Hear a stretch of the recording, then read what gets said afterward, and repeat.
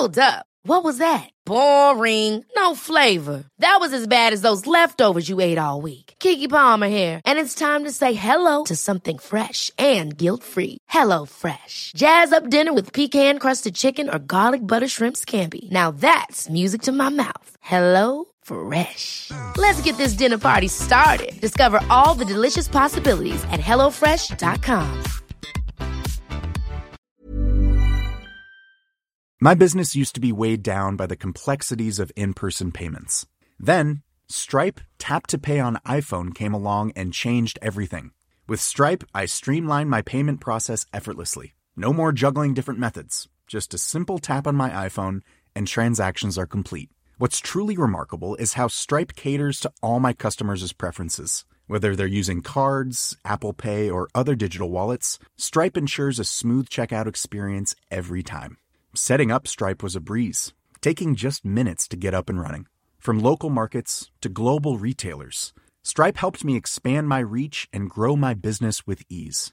To learn how Tap to Pay on iPhone and Stripe can help grow your revenue and reach, visit stripe.com/tapiphone.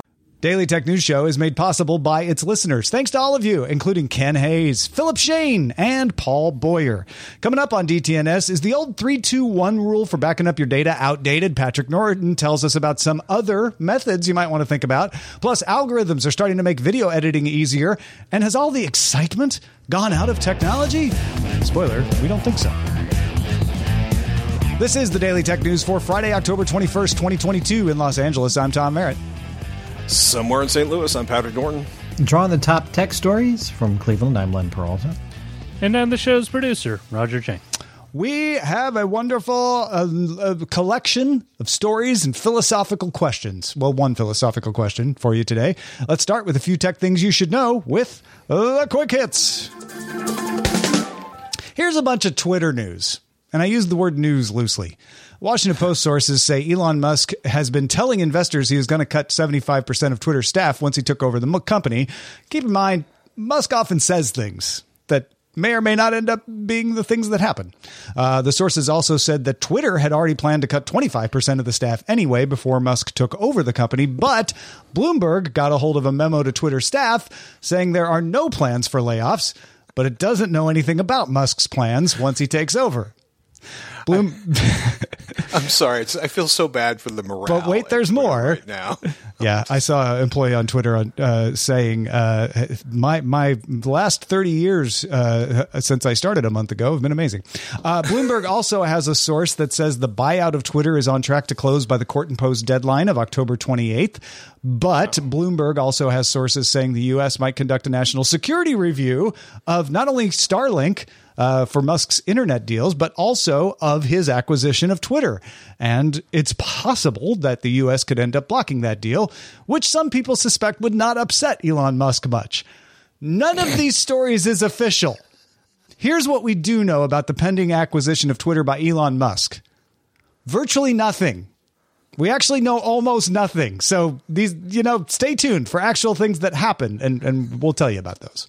I'm just terrified by all of that. I'm just going to leave that right there. My goodness. Sorry. I just lost my screen there. Well, Thursday, Google rolled out My Ad Center. Tell us about that. Thursday rolled out My Ad Center, which lets users turn off targeted ads. You can still use Search, Maps, and Google Assistant as you normally would. The ads will just be less relevant. Users can also turn off targeted ads in YouTube without impacting video recommendations. Users can also fine-tune ads in My Ad Center by requesting certain types of ads be shown more, less, or not at all. Here's another thing that people are disputing is real or not. Forbes had sources that told it that ByteDance planned to track the location of specific U.S. citizens using GPS coordinates collected by TikTok, which sounds like something you should click on. However, TikTok says it does not collect precise GPS location information from users, which sounds like something TikTok would want to say in response to that. So who knows? Fortunately, we all have the vaccine, or all of the vaccine. Sorry, bad joke. YouTube raised the price of its YouTube Premium Family Plan from $17.99 a month to $22.99 per month. And because Apple takes 30%, YouTube charges more in the Apple Store. So there it will cost you $29.99 a month. A single YouTube Premium account is staying at $11.99 a month, so it still saves you a couple of bucks, even if you only share it between two people. And you can share up to 6 accounts. Well, YouTube Premium includes ad-free YouTube viewing, downloadable videos, YouTube music, and background play. Yeah. So Free. Free. You can not pay for the increase or not. That's up to you. When Johnny Ive left Apple 3 years ago, Evans Hankey took over as the head of industrial design. Given Apple's history of industrial design, there was a lot of talk about what might happen without Ive in the room every day. And not much happened one way or another. Apple didn't knock people out with innovative design, but it also didn't see a steep decline. I'll pause to let people complain about whatever notch or camera bump they hate. Okay. Feel better? Thank you. Good. Apple has not announced a replacement, and Hankey is staying in her role for 6 months as part of the transition. So it doesn't seem like it's a hostile departure. Bloomberg sources say Gary Butcher is leaving Airbnb to return to Apple. So if that turns out to be true, maybe Butcher's going to take over. Keep in mind that Ive was still hanging around as a consultant until this past July. So this may be Apple marking a new chapter in its design strategy, though Apple did emphasize in a statement to Bloomberg that its design unit is full of folks who've been there for decades, have lots of experience. So honestly, I wouldn't expect too much change. I'm going to refrain my comments to myself. All right, let's get philosophical. Shannon Valor has an article in MIT Technology Review called "We Used to Get Excited About Technology. What Happened?" Valor wins some points with me by reminiscing about the Commodore PET and the Concorde, the supersonic jet. But mostly her complaint is, quote, about modern tech's spiral into user manipulation and surveillance, right? We've heard that time and again. She says the goal of consumer tech used to be design and build something of value to people, give them a reason to buy it.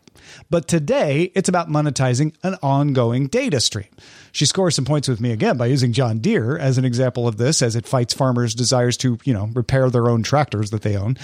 She's concerned that engineers have been directed away from infrastructure projects, that they're not seen as sexy. They're just seen as a burden that the government has to take care of. And all the engineers are making all their money on data stream projects. In the end, she says, technologists' apparent loss of interest in humane innovation is depleting our collective faith in our own powers of invention. But I ask you, Patrick, is it the technology that has changed, or is it our perspective on it that has changed? Oh my goodness! Every time I think I'm over technology, it's done. I see, a SpaceX rocket land on a barge, and I get giddy. It's amazing to realize people think like, oh, there's nothing good. It's all boring. It's all surveillance. It's all monetized. But I think about everything that's gotten better. And even in the last few years of my life where, streaming music, headphones, portable audio, it's just, there's so much cool stuff going on right now. But it's not spectacular in the sense of, oh, we're not going to the moon. Oh, wait, actually they are working on that. You know what I mean? Like, I feel... I disagree. Well, I actually think it's a well-argued article, and I agree with Shannon Valor on a lot of her points. One of the things she noted was, yes, there are Raspberry Pis, there's open source projects that are thriving, there's programmable robots, but she points out that those are niche. And I think that's the key. And not that she's wrong about that, but technology itself used to be niche. And what happened is some of technology that used to be niche, Amazon, Google, Apple, Microsoft, became massive. And now when we say technology, most people think of Amazon, Google, Meta, Apple, Microsoft. They don't think about the niche when in the past, all we had was the niche. If you thought about the big ones, they were very enterprising and kind of distant from people. But the big ones are now consumer level. So that's why I think it's not about the fact that technology isn't exciting. It's about the fact that everyone can't help but see what these huge companies are doing because they're doing something huge every day. And what we've tried to do on Daily Tech News Show is point out that there's lots of other interesting stuff going on away from those big companies. It's just not getting all the headlines. One of my favorite examples, I'm sorry, I have to bang this drum again, is drone delivery. Amazon got all the press for drone delivery for years because they were able to appear on 60 Minutes. They've never had a product for drone delivery, whereas Zipline is like expanding around the world. They actually started years ago delivering blood samples in Rwanda, and now they're everywhere, and they get none of the press. 60 Minutes hasn't done a story on Zipline, which is a real company. So it's, and I don't even blame 60 Minutes when I say that. I'm just saying we tend to look at the big market cap companies because they are so big and they've done things to deserve to be there. But that doesn't mean we shouldn't look at the other places to say, well, they're not exciting anymore, but these other things are. I mean, you can also look at it. I was giggling at the beginning because you talk about, the PET, the Commodore PET, or the Commodore and the VIC-20 and the PET and the and the Concorde. I mean, we think of a lot of people as having owned like a PET or a VIC-20, but really not that many people own them. They're actually fairly exotic items even back then. Very few people ever flew on the Concorde, right? So it seems like, oh wait, now that tech is more accessible and has permeated our lives, it's not nearly as important. And I got to be honest with you, as much as I probably am as cranky as anybody in the planet outside of the iFixit offices about, John Deere's relationship to making it difficult to repair tractors. But then you start looking at agriculture and the way GPS and super precise GPS and technology has radically altered, how precise they can be, in the planting and, in raising of crops. It's spectacular. Now, you could also be like, well, what about, this that's happened or this bad thing or GMOs? I get it, right? There's, but people were complaining about technology 100 years ago. People were complaining about technology 200 years ago. They were just doing it in different ways. I feel like this is kind of a push and pull because we'll look back at our lives and, it's 1996 when the internet kind of blew up for most people is not that long ago. The affordable cell phones were not that long ago. Cell phones, having data everywhere. Starlink, which I have mixed feelings about, not because it's not a good product, but because the idea of not being able to get away from access to the office on any portion of the planet except maybe the North or South Pole is kind of terrifying to me because, never being out of range of the internet is not something it's a bug, it's a feature, it's a bug, it's a feature. Yeah, right. But then you think like, wow, it's some pretty, it's not going to get to every home, but it is spectacularly high performing, and it was a fantasy and two massive multi-billion-dollar failed businesses not that long ago. So I feel like there's still a lot of stuff to get excited about.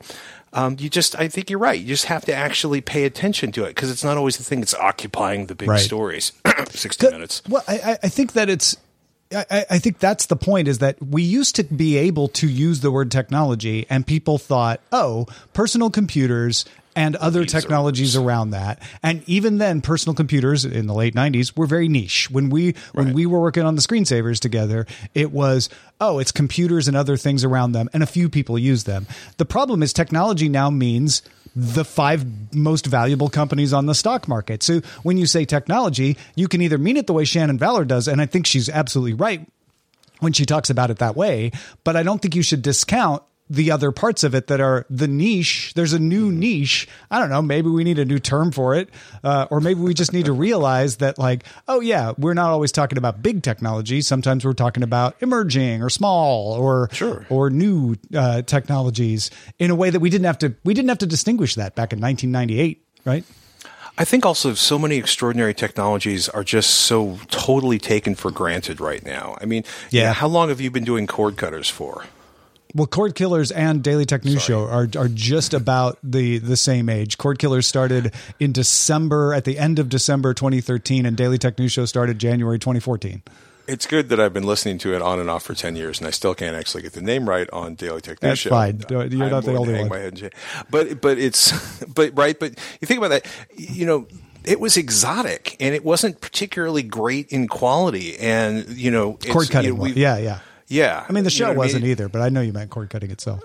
I meant cord cutting itself. But remember when I can literally remember being like, oh, Netflix is going to all streaming. Woo, there's going to be a smoking crater in the ground. Yep. I was wrong about that one, But it's extraordinary when you realize the things we take for granted, the fact that we're moving 4K movies, over the internet into our homes and what would have cost you a fortune no way to rent. People will ever be able to do that with data caps. Was a reasonable take 10 years ago, right? So I feel like, again, there's a lot to get excited about if you kind of pick your battles there. Yeah. Pick your excitements. I think this next story is kind of an example of that. Algorithms getting really good at a few things, and video editing is one of them. Descript is a company where you can already edit audio and video based on the transcript. So kind of like a word processor. You can cut and paste, and the video follows. The audio follows. It's not perfect. You still have to go in and do some touch-ups. There's another company called Runway, which is a web-based editor. They operate in Chrome. It's in early access, so not everybody can get it yet, but it's using some natural language processing to do things like video effects. So Runway's demo shows cool stuff like typing, make it look more cinematic, and it does a bunch of things. It doesn't just apply one filter, or you can select a street light in a shot and then type remove object, and it gets rid of the street light. It also promises to do some text-to-video generation. That's getting better as well. That's coming down the line. But the main attraction is being able to edit by typing in text commands. If you get selected from the wait list, it costs you $35 a month. Now, you probably haven't heard of those two, but you may have heard of this next one. So tell us about what Adobe did. I am having difficulties with... Would you like me to tell you instead? And this week, Adobe entered the ring, which is usually a sign that a technology actually has some momentum. Project Blink can recognize objects like Runway and use text editing like Descript. Adobe also showed off searching through video by keyword, like looking for the part where people are laughing, for instance. It also promises to be able to remove verbal pauses like automatically, which is a blessing to think about. Project Blink is, of course, still in the research phase, but Adobe tends to move on things like this fast. Yeah, they've brought some machine learning stuff into Premiere, so you can do some filtering and things. So I don't look at this as vaporware. I look at this as an early peek at something that will come down the line. But I did like that Ars Technica pointed out, like, hey, Runway and Descript already exist. Like, Adobe is not even first to the space. It's a clear example of what we were just talking about. Everybody hears about Adobe because it's Adobe. Right. But there's lots of folks doing this. And all three of them, and there's others out there doing it as well, I think are worth paying attention to. I think in almost any corner of technology, you can find there's a lot of companies you don't know about. I've been dealing with a bunch of actually, video tools in another corner of the industry, and it's one of those moments where you're just like, wow, there's a lot here that just, they serve their niche. Their niche may be 50,000 people, it may be 1 million people, it may be 1,000 people, but there's always more options out there, and I think we probably rarely hear about a lot of them. Yeah. Darganon asks, are we just at the point where new tech gets too close to scary sci-fi stories, so everyone is looking at the downside? I don't know if it's about the sci-fi stories, but everyone definitely is looking at the downside. I don't know what the social reason is, but everybody wants to help enjoy how bad things are, no matter what the story is. That is a commonality everywhere you look. 5 reasons artificial intelligent video editing will ruin your life on TikTok. Right, yeah. And I can already hear people like, well, it's not going to work as good as it says it will, which, I don't know, maybe it won't. But, we'll see. And it'll probably do something that's helpful. One would hope. Yeah. Amos is saying Descript doesn't understand breaths and will often cut them short. They have to be fixed individually. So yeah, your mileage may vary. The tech is not necessarily perfect, but we are advancing, and this is how we advance. We start with something that works kinda and doesn't work all the time, and then eventually you're just talking on phones all the time everywhere without worrying about, I'm across the Bay Bridge and my cell signal went out, which used to be a thing. Nobody remembers Internet Explorer 1.0, but 3.0 took over the world. Yeah, very good. Very good analogy. Absolutely. Yeah, Internet 1.0 was crap. Folks, what would you like to hear us talk about on the show? One way to let us know is our subreddit. You can submit stories and vote on them at dailytechnewsshow.reddit.com. I've been over there talking to folks, so come join the conversation. It's fun.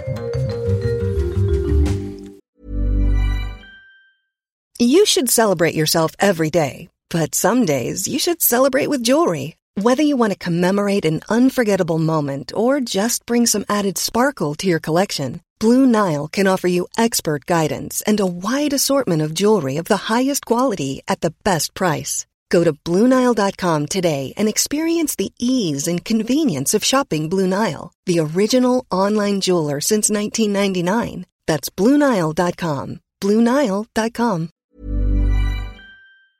The Claude 3 model family from Anthropic is your one-stop shop for enterprise AI.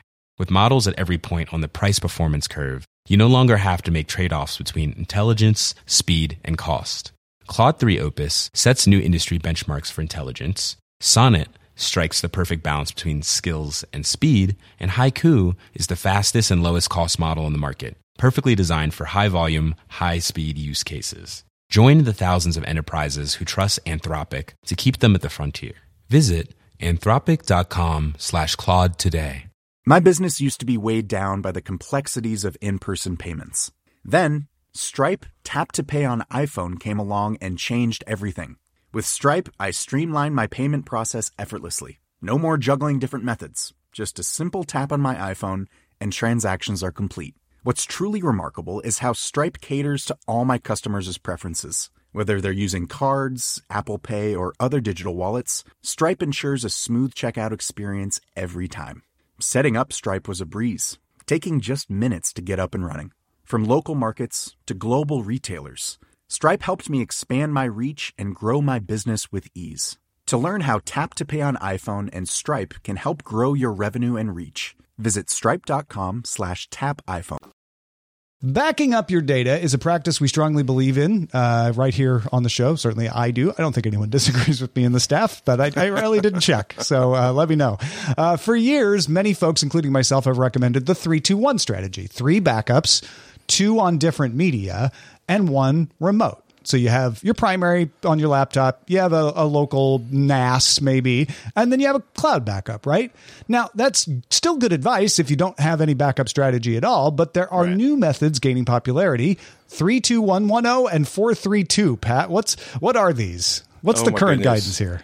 So I was working on backups for a group of podcasts I've been working with, and because I'm me, because my mom lived at the Jersey Shore, because I have family in fire zones, because I lived in an earthquake zone, I'm always thinking about 3-2-1. Right? Tom explained that it's good to go, but I was thinking in the corporate environment that I'm working in with this group, it's like, it really needs to be like 3-2-1-1 or 3-2-1-0, and of course Backblaze had already put together a really beautiful blog article about this, which is the 3-2-1-1-0 strategy or the 4-3-2 strategy. So let's talk about 3-2-1-1-0.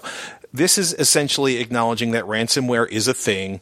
It is an expensive thing. It is an incredibly dangerous thing, and it happens a lot more than people talk about, and it's actually something that a lot of companies have insured themselves against. So the idea is you have 3 copies of your business data, 2 different types of storage media. One of the copies is on an offsite location, and then 1 copy is going to be offline or air-gapped, with the idea that this copy is stored in a way that ransomware cannot touch it, either because it's air-gapped, it has no connection to the internet. And so that's the problem that we're solving from 3-2-1 is 3-2-1 used to be air-gapped because there was no cloud. Once the cloud came along, suddenly one of your remote backup tended to be connected. Yes. And so I was looking at this, and one of the things that Backblaze, and I'm sure there are other options out there. I just happen to have I've used Backblaze for years and Backblaze B2 for years. One of the things they have done to address the concerns of ransomware is their tool called Object Lock. And the idea is that it prevents a file from being, quote, altered or deleted until a given date. Not a lot of storage platforms offer that feature, but the idea is that if this data is stored on their system under Object Lock, then it cannot be altered. The ransomware cannot touch it, right? And so you could do it where you back up weekly or daily, and then you pull the Ethernet cable out of the box or whatever your magic solution is. Me being sophisticated, I would of course think of pulling an Ethernet cable out of a box. But the idea is that you have at least 1 copy of this data that is untouchable, right? And so that lock that you're talking about is a software lock. Software locks can always be broken, even if this one hasn't been demonstrated to be broken. So true air gapping is the safer one, but This is a nice option to have, right? There's a thing. I get it. We were joking when we were discussing earlier today, the rundown, where I was like, I'm going to put my tinfoil hat down next to my computer, right? Because one of the habits of working with, in close proximity to a lot of security professionals over the last few years is that I tend to believe it. Boy, it's on the internet. It's somebody's okay object lock until it's object unlocked. But again, it can be really problematic to do physical solutions for this. It's just a wicked rip and pain. So, the Backblaze is, in their case, creating a tool that gives them an additional layer of security. Okay, so that's 3211, where we have one that's either locked or air-gapped. What's 432? So, 432 is the idea that you have 4 copies of your data in 3 locations, one on premise with you, one at like an MSP, or what they call they are talking about continuity centers in this blog entry, where they are a disaster recovery service, essentially, and stored with a cloud provider, and then 2 locations for your data are off-site. So, their idea with that is that backups are duplicated and they are geographically distant. So if, for example, the Pacific Rim blows up, whoops, all the corporate data was in Washington and San Francisco, but those fell into the ocean. Well, the idea is that you're going to split those out. I should also mention that the case I didn't make it clear before, the 0 in 32110 is that they want you to make sure that your data has 0 errors. Because one of the challenges with certain backups media is that it can decay over time. And if you do not have a system of making sure that data is reliably stored. Oh, okay. You're like tape backups. Tapes can degrade, right? Yeah. Yes. And something that's happening right now is a lot of places are finally starting to move from tape into things like, Amazon S3 glacial storage, which is a super inexpensive online storage. The trade-off for that is it may take you 12 hours to get your data. So it's not instantaneous, but it costs a fraction of a cent, or it's a very small amount of money per terabyte on that one. Okay, so these are all sounding very enterprisey. So if you're in a business, even a smaller business, you certainly want to look at these. When do these apply to a home user, somebody who isn't running a business? Well, if you are, if you have I think about it like a friend of mine lost their phone. They essentially lost every single photo of their child. Right? Child wasn't that old. They had the phone for a long time, but they'd never really backed the phone up. So in anybody's case, the first thing you want to do is get a backup, a second copy. This is not a backup solution. This is not a backup plan, but at least there is a second copy of your data. I think everybody should be moving in that 3-2-1 direction if they can. And I think, the 3-2-1-1, at some point, if you start being worried about ransomware, or if you are already in 3-2-1 land and you're boots and suspenders and you want to stay ahead of the curve, I think then it's time to start figuring out okay, I'm going to air gap a copy of my data. Once a week, I'm going to back everything onto this hard drive. I'm going to unplug the hard drive from the power supply, and that's taking it to the next level. I think if you're a hospital, you should have been doing this 2 years ago. Yeah. But because I think about that because so many hospitals have been slapped, stomped, beaten. Just the ransomware attacks have been unbelievably brutal. You should absolutely be on 432 or 32110 if you're any kind of critical infrastructure at all. That makes sense. Please. Yeah. For the home user, though, it sounds like if you're not on a backup, do something. 3-2-1 is good, and it's good for most people. If you are, looking at your tinfoil hat sitting next to your computer, maybe look at air gapping something. Yeah. The old 3-2-1, the one in the old 3-2-1 was often you backed up all your stuff to a hard drive and then mailed it to somebody like your brother or sister, and then your sister would send the old one back for you to rewipe. I know more than one person who did that. Absolutely. And the nice thing about mailing it to someone is they're probably not in the same geographic disaster zone that you are. At least you hope they are. So if the tornado hits your house in Southern Illinois, your sister in Texas hopefully didn't have a similar tornado. Yeah, maybe send it somewhere that's also not subject to tornadoes. But yeah, you get me. There's lots of natural disasters everywhere. Knock wood, we're not running into a lot of simultaneous disasters at this stage. Right. All right. To get away from thinking about disasters, sometimes you might want to go to a novelty-themed motel. They're nothing new, but Chris Christensen shares news of Airbnb's plan to get in on the action. This is Chris Christensen from Amateur Traveler with another Tech and Travel Minute. I don't know if you've noticed the trend of weird Airbnbs you can stay in. In Idaho, you can stay in one the shape of a potato. You can stay in an elephant in Atlantic City. There's one shaped like UFOs, tree houses, one shaped like a shoe. Airbnb apparently likes the trend because they've raised what they called their OMG fund. It's $10 million, and it's going to help 100 different properties build out interesting and weird Airbnbs. So next time you're looking for a place to stay, maybe you can stay in a cave, a bubble, or a bus. I'm Chris Christensen from Amateur Traveler.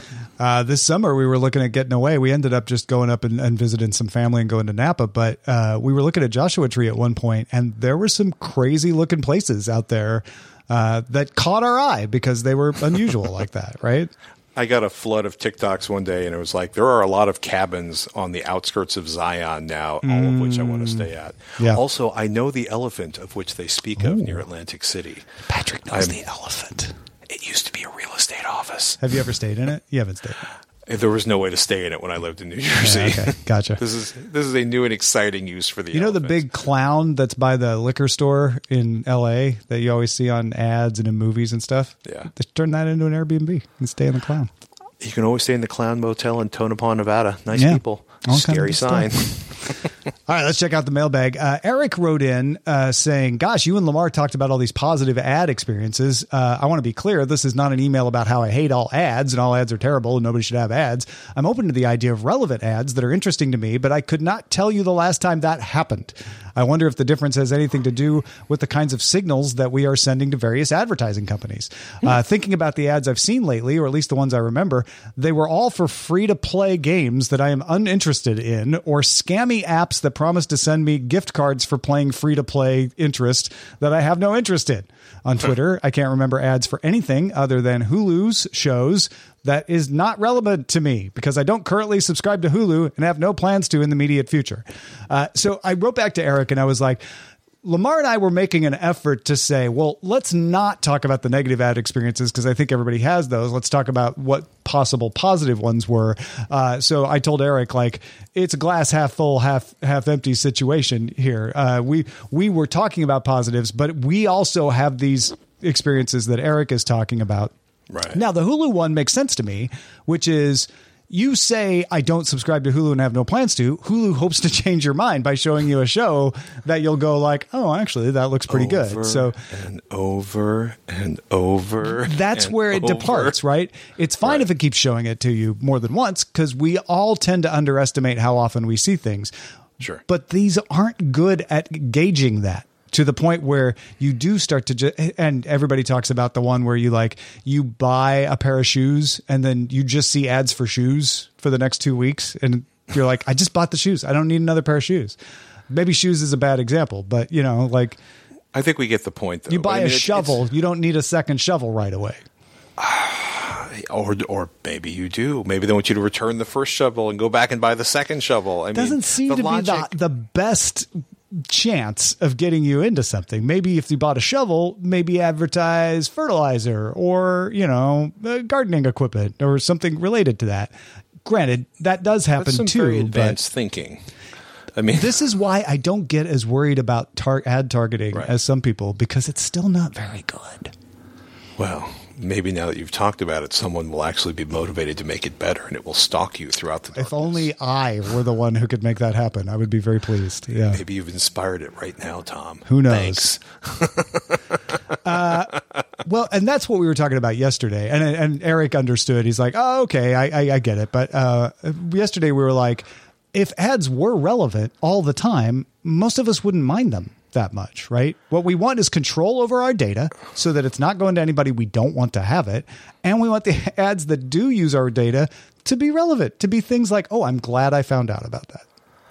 I just want the websites I want to read to actually not go out of business, but I'd like to see as little advertising as possible. So, yeah. Well, busily behind the scenes drawing during this episode is Len Peralta. Len, of our many topics today, which one have you chosen to illustrate? Well, I I get excited about technology. I think it's still really great. There are really a lot of things going on. And what today's drawing kind of illustrates what happens if you lose some of that interest, some of that excitement. This is called Hooray for Technology. And it's sort of taking you through the process. There's someone using what I would think is an Oculus Rift, just an iPhone, a drone saying hooray. And then the final panel is dead. You're dead. If you don't get excited about technology, you just wither and die. And you have a bigger screen, apparently. And you do have a bigger screen, yes. If you want to check this out, this image is right now at my Patreon, patreon.com/Len. You get it free if you're a backer. You can also do it the old-fashioned way. Go to lenperaltastore.com, where, of course, I am selling my custom-drawn holiday cards as well. So you may want to get on that. We're getting closer and closer to the holidays, so jump on that if you can. So, Patrick Norton, what have you got going on? Still doing AVXL with Robert Heron. We're going to be talking about, some exciting things about subwoofers and why subwoofer. Let's just, if you're thinking about subwoofer speakers, you got a new television to buy, do me a favor, search for AVXL, AVEXCEL on your favorite podcatcher, or email ask@AVXL if you got a question for us. Listen, one of my favorite peoples in the world recently is Ben. You know why? Why? Ben just started backing us on Patreon. Yes. Thank you, Ben. Be like Ben. Yesterday we were like, I don't know, we got these 2 new patrons. They seem awesome, but what about tomorrow? Will we have a new patron tomorrow? And Ben raised his hand and said, yes, you will. So thank you so much, Ben, for backing us at patreon.com/DTNS. Ben and all the rest of the patrons, stick around for the extended show, Good Day Internet. You can also catch the show live Monday through Friday, 4 p.m. Eastern, 2000 UTC. Find out more at dailytechnewsshow.com/live. Back on Monday with Nika Monford. Good to see her. Talk to you then. This week's episodes of Daily Tech News Show were created by the following people. Host, producer, and writer Tom Merritt. Host, producer, and writer Sarah Lane. Executive producer and booker Roger Chang. Producer, writer, and host Rich Straffolino. Video producer and Twitch producer Joe Kuntz. Technical producer Anthony Lemos. Spanish language host, writer, and producer Dan Campos. News host, writer, and producer Jen Cutter. Science correspondent Dr. Nikki Ackermans. Social media producer and moderator Zoe Detterding. Our mods, Beatmaster, W. Scottus1, BioCow, Captain Kipper, Steve Gauderama, Paul Reese, Matthew J. Stevens, a.k.a. Gadget Virtuoso, and J.D. Galloway. Mod and video hosting by Dan Christensen. Video feed by Sean Way. Music and art provided by Martin Bell, Dan Luders, Mustafa A., Acast, and Len Peralta. Live art performed by Len Peralta. Acast ad support from Tatiana Matias. Patreon support from Dylan Harari. Contributors for this week's shows included Ayaz Akhtar, Scott Johnson, Lamar Wilson, Patrick Norton, and Chris Christensen. Guests on this week's show included Blair Bazdarich and Dave Hamilton. And thanks to all our patrons who make the show possible. This show is part of the Frog Pants Network. Get more at frogpants.com. Diamond Club hopes you have enjoyed this program. Ever catch yourself eating the same flavorless dinner 3 days in a row? Dreaming of something better? Well, HelloFresh is your guilt-free dream come true, baby. It's me, Keke Palmer. Let's wake up those taste buds with hot, juicy pecan-crusted chicken or garlic butter shrimp scampi. Hello Fresh. Stop dreaming of all the delicious possibilities and dig in at HelloFresh.com. Let's get this dinner party started. Hi, I'm Daniel, founder of Pretty Litter. Cats and cat owners deserve better than any old-fashioned litter. That's why I teamed up with scientists and veterinarians to create Pretty Litter. Its innovative crystal formula has superior odor control and weighs up to 80% less than clay litter. Pretty Litter even monitors health by changing colors to help detect early signs of potential illness. It's the world's smartest kitty litter. Go to prettylitter.com and use code ACAST for 20% off your first order and a free cat toy. Terms and conditions apply. See site for details.